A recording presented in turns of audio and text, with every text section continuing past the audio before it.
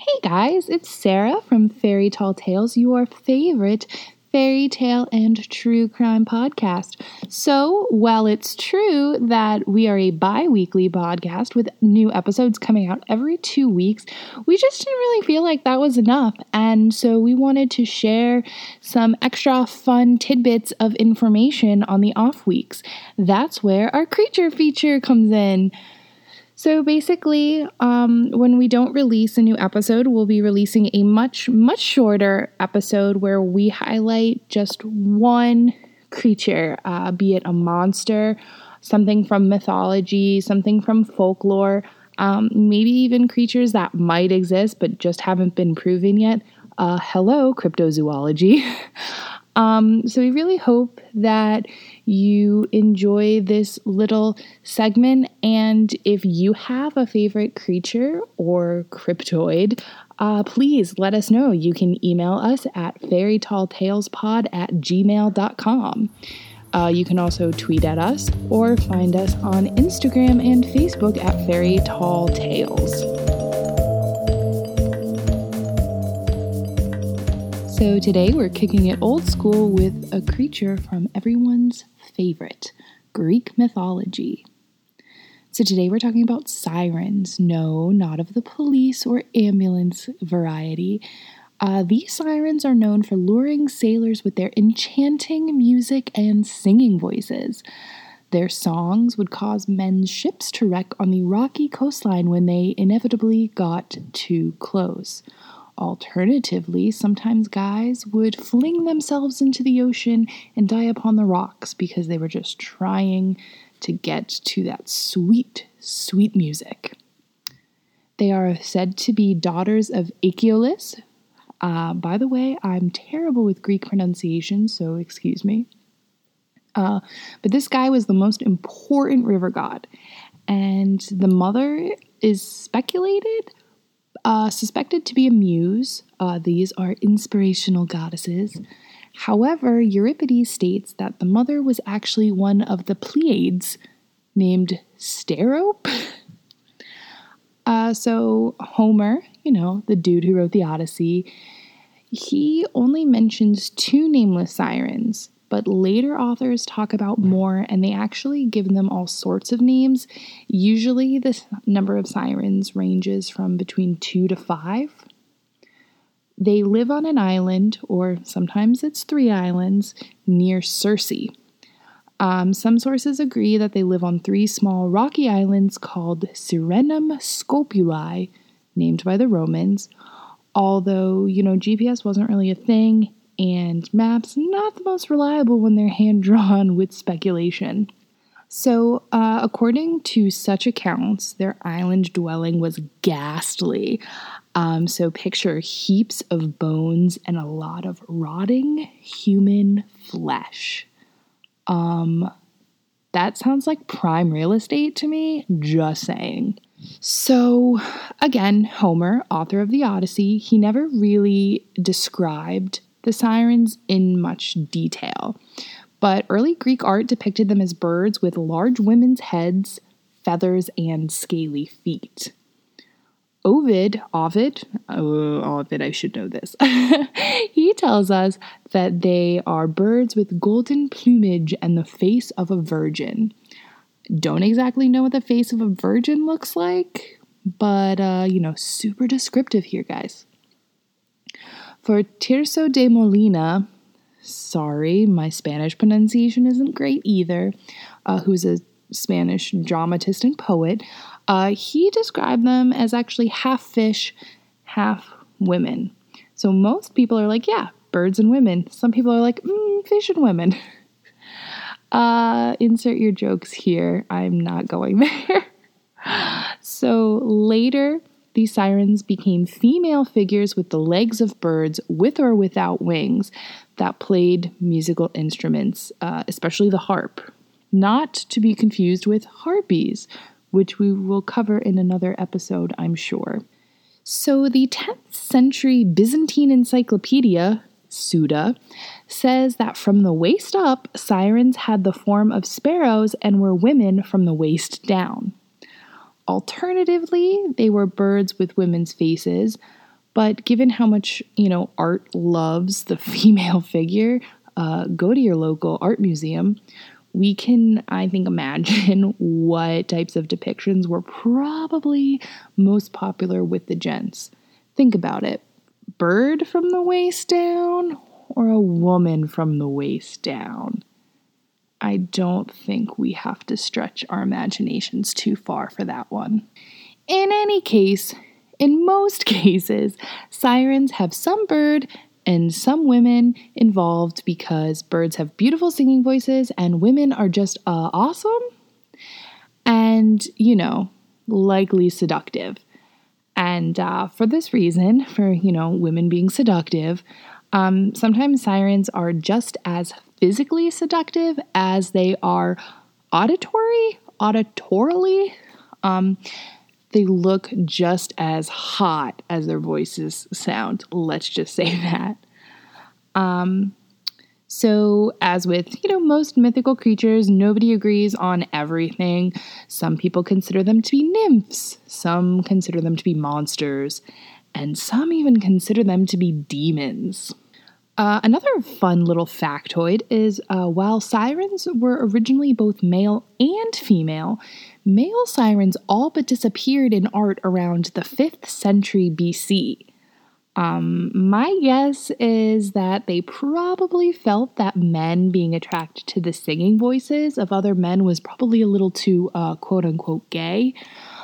I say we bring back male sirens. Can I just say that? Because yes, we should.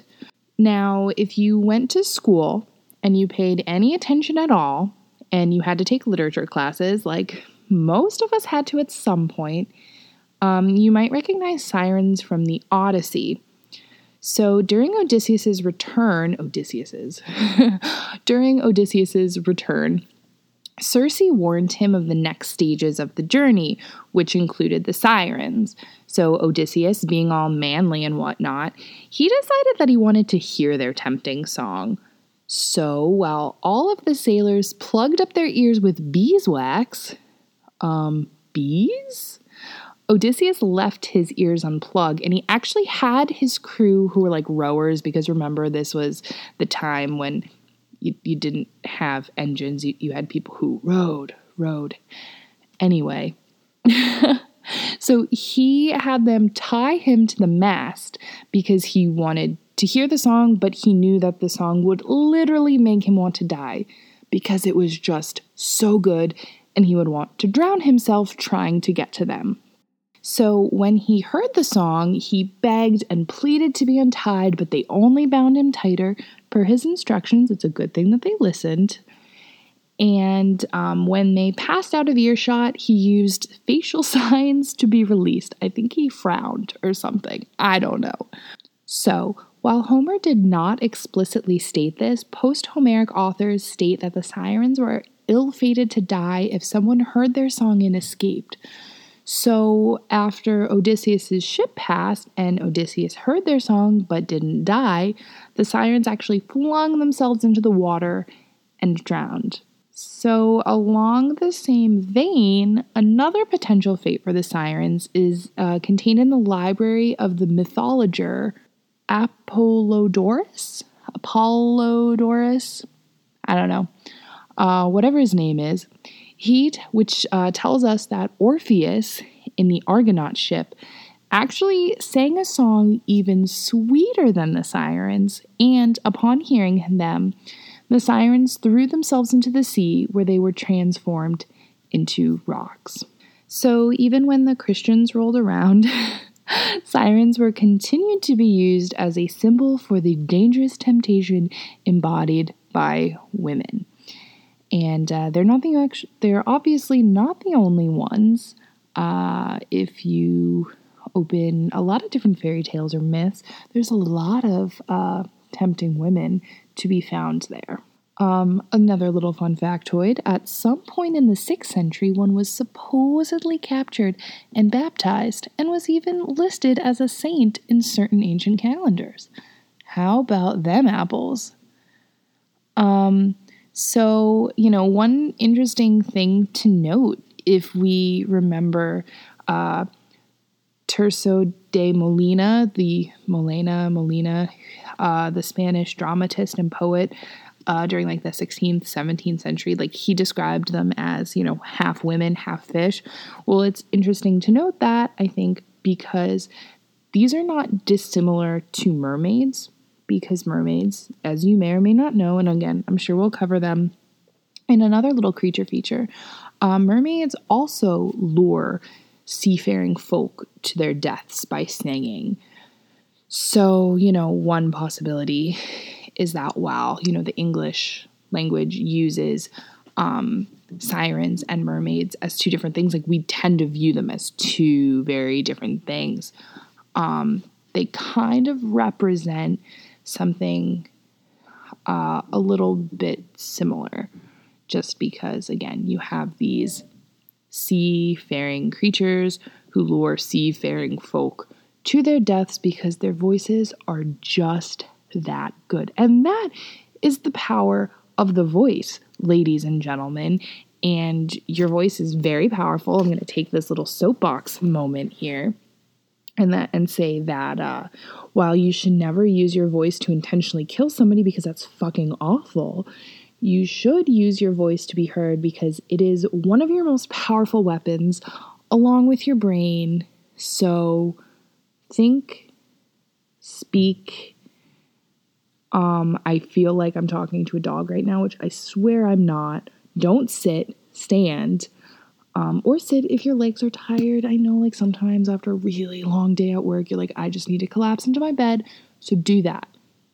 But, yeah. So I think that we can learn some things from sirens that, you can, be super fucking seductive with your voice. And you can even, you could be half bird or half fish and still be hot as fuck. So, embody that in your day-to-day lives, people. Again, don't ever try to kill anybody. That's rude. That's really, really rude and illegal in pretty much every country. I think, I don't know, but it is. So just, I think we should all just embody certain aspects of the sirens and certain elements from their stories that, don't always need to focus on looks. You could be seductive with your voice. Go get yourself a hot date from a sailing ship. I don't know. I really fell apart at the end, but that's okay. Anywho, if you want to learn more about sirens, the internet is full of information. You can use my sources that I also used. So one of my little favorite books for learning about creatures and monsters and imaginary beings is The Book of Imaginary Beings by Jorge Luis Borges. He's Argentinian, I believe, so I probably butchered his name, but it's a really great book, so that was one of my sources that I used. I also used GreekMythology.com and everyone's favorite Wikipedia. So that just about wraps up this week's creature feature. I hope you learned something new. I hope you enjoyed it.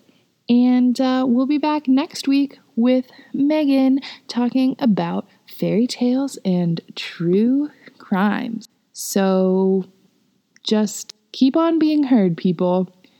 You are the siren of your own life. And I don't know if that's uplifting or very, very sad. But hang in there. You got this.